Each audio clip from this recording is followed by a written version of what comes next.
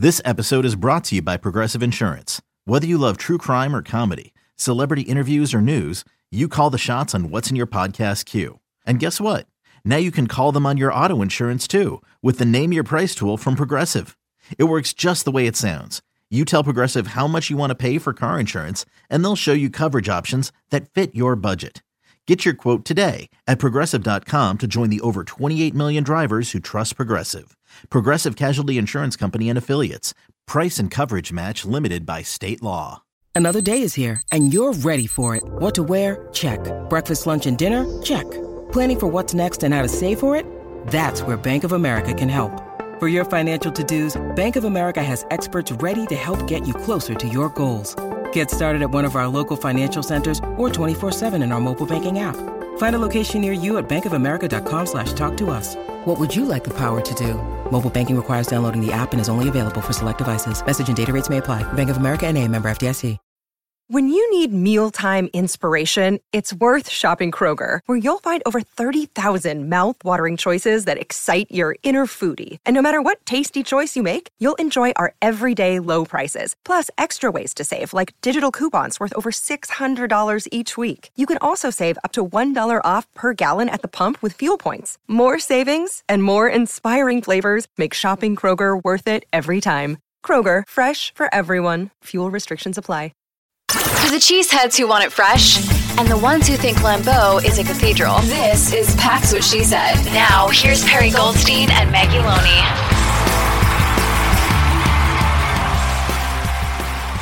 Bears come to Lambeau this time. Packers are 8-8.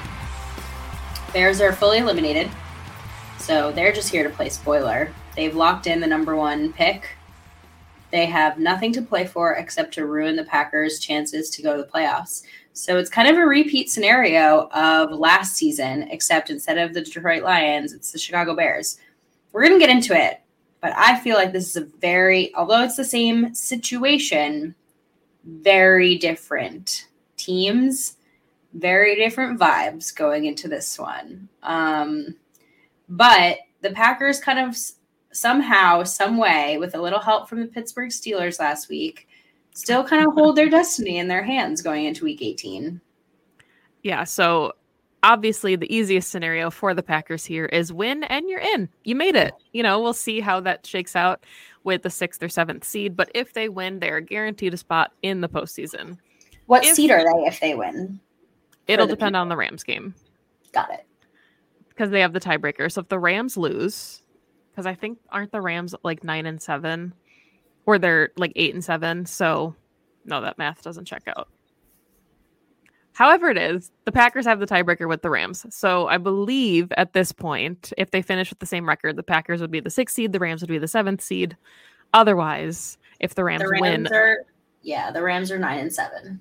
Yeah, so if the Rams win, they'll be the 6th seed. And if the Packers win and they hold that tiebreaker, they'll be the 6th seed. The Rams are playing the Niners.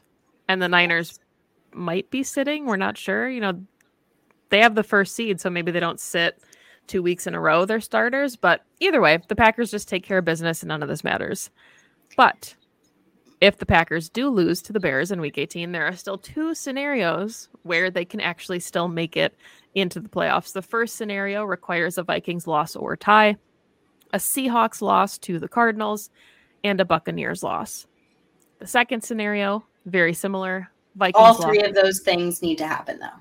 Yes, all 3. Mm-hmm. The second scenario is, once again, a Vikings loss or tie, a Seahawks loss, but this time a Saints loss. Basically, the Packers just need somebody that they lost to win the NFC South, because they, if it was like the Falcons, they lose that tiebreaker for a playoff spot. So they need the Falcons to win the NFC South. They would need the Bucs and the Saints to both lose. And then if the Vikings lose and the Cardinals beat the Seahawks, which felt far-fetched, but then we saw them beat the Eagles last week. So potential, is there for an upset. Those are the things that you'll be looking for as a Packer fan. What happens with the Vikings game against the Lions? What happens with the Seahawks against the Cardinals? And then what happens with the entirety of the NFC South? But once again, if the Packers win, none of that matters because they're in. So really only need the scoreboard watch if the Packers lose.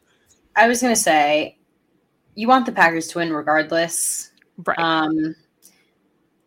There's a lot emotionally charged in this game. It's a rivalry game.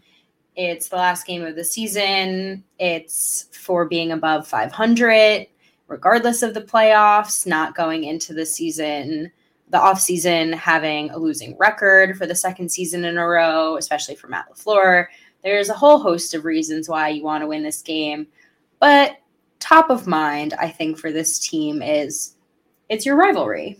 It's your rivalry game, and your, lowly bottom of the NFC North Chicago Bears are coming into your house. You're not even going to Soldier Field. They're coming to your house, and you want to beat them. You want to beat the pants off them. It's winning in, and that should be motivation enough. So you want everyone else that Maggie just listed to lose, sure, help them out, but winning in, and that's all that matters. Yeah, and Matt LaFleur had said too, the team understands this, but it's such a different team than last season that he doesn't feel the need to come in and rehash any of those things. Like, he has taken away lessons as a head coach, but the situations are entirely different given the players that are in the locker room. So Matt LaFleur knows, the Packers know. We've seen some of the Bears pressers that have circulated social media.